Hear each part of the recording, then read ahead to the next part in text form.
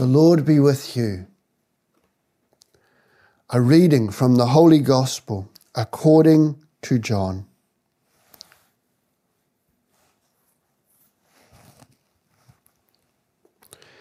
Jesus said to his disciples, "If the world hates you, remember that it hated me before you.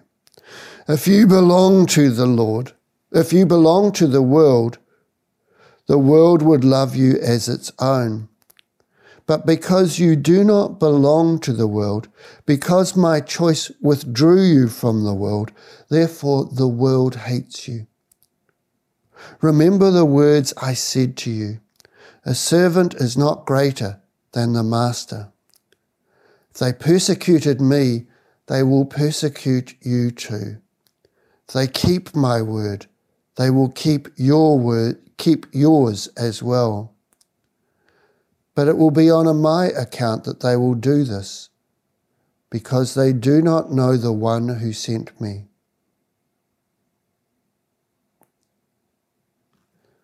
The Gospel of the Lord.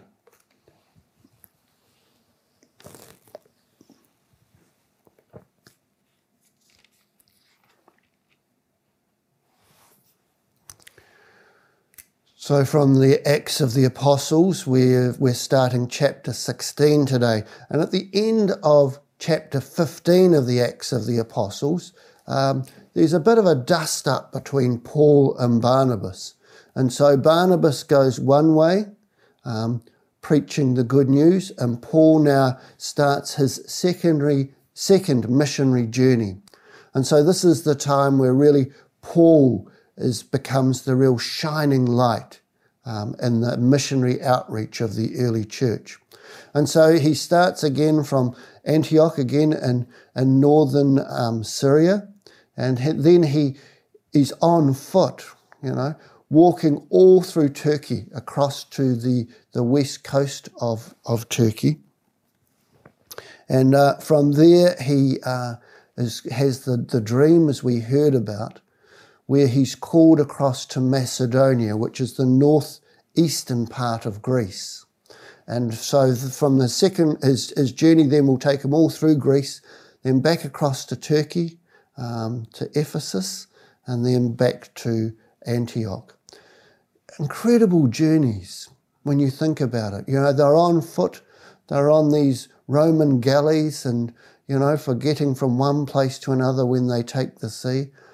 No fast trains or aeroplanes, no comfortable buses or cars.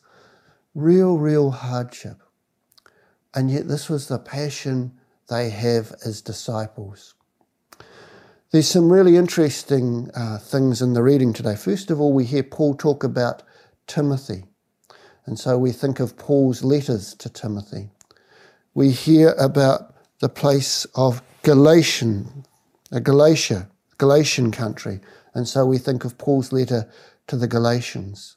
He's going to go, when he goes to Macedonia, to Thessalonica, Philippi, Corinth, and so we know those letters. Paul's letter to the Philippians, Thessalonians, Corinthians, and then across to Ephesus, the Ephesians. And so this is, if you like, putting flesh on our reading of the letters, putting it on a place, on a map. In lots of ways, when we share the good news, that's what we're doing. We're putting flesh of the good news in different hearts and different places with different people that we meet. There was a fascinating little thing in the Gospel today, in the reading from the Acts of the Apostles, and it was really the work of the Holy Spirit that was inspiring.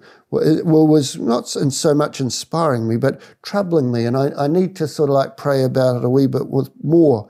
But having been told by the Holy Spirit not to preach the word in Asia, it's unusual, isn't it? And then they wanted to go into Bithynia, but as the Spirit of Jesus would not allow them, they went another way. And then the vision in the middle of the night. But very much they're very much driven by the Holy Spirit, aren't they? And led by the Holy Spirit.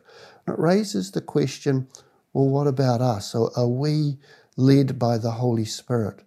And the thing, my reflection so far, just on the not being told by the Holy Spirit not to preach the word in Asia, sometimes I think, we know actually now's not the time to preach the word. You have those moments, then actually we're just going to alienate people and close them. And there's this sense, there's a word that we talk about, that kairos, God's time. And I think, all things in God's time. So I think sometimes we want everything now, and we want to preach the word now, and everyone's got to accept it.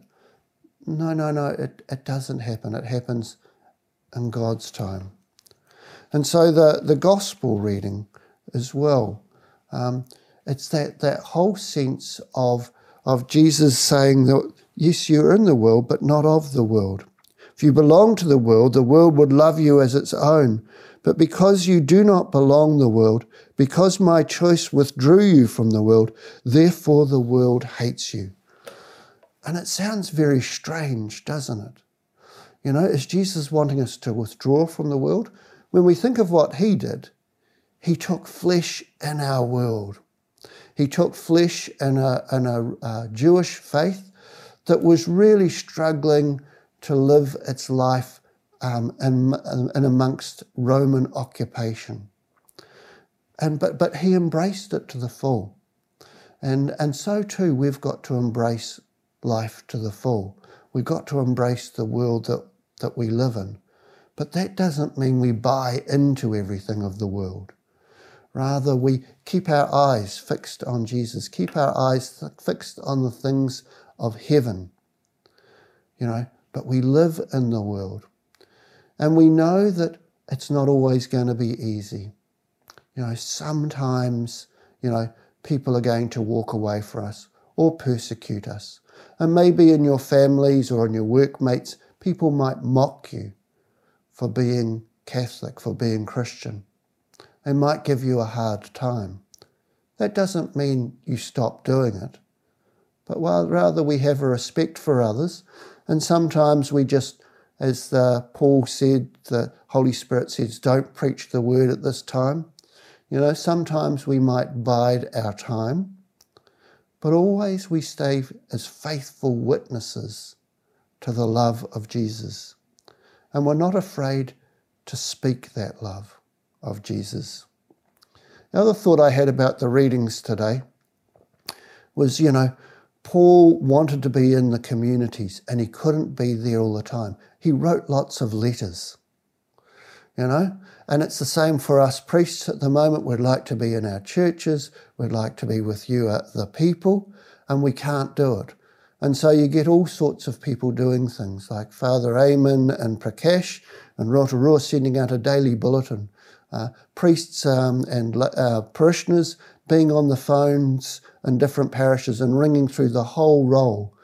Priests like Monsignor Trevor in Taupo, Father Mark in Morrinsville, Father Danny at Melville, Father Philip and Father Arnold in Tauranga, who've got the ability to live stream masses, doing that as well.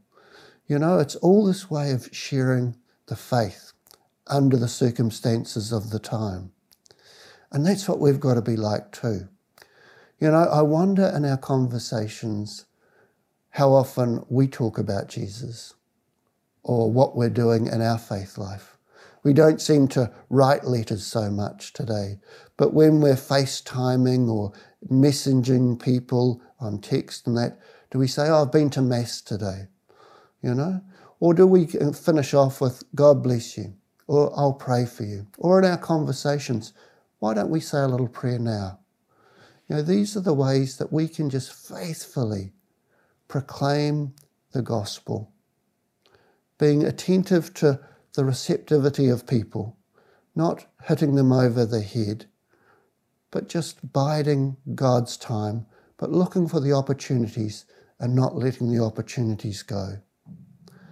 It's in sharing our faith with others that our faith will grow and that we sow the seeds in others, and then it's the Lord who makes them in their turn grow.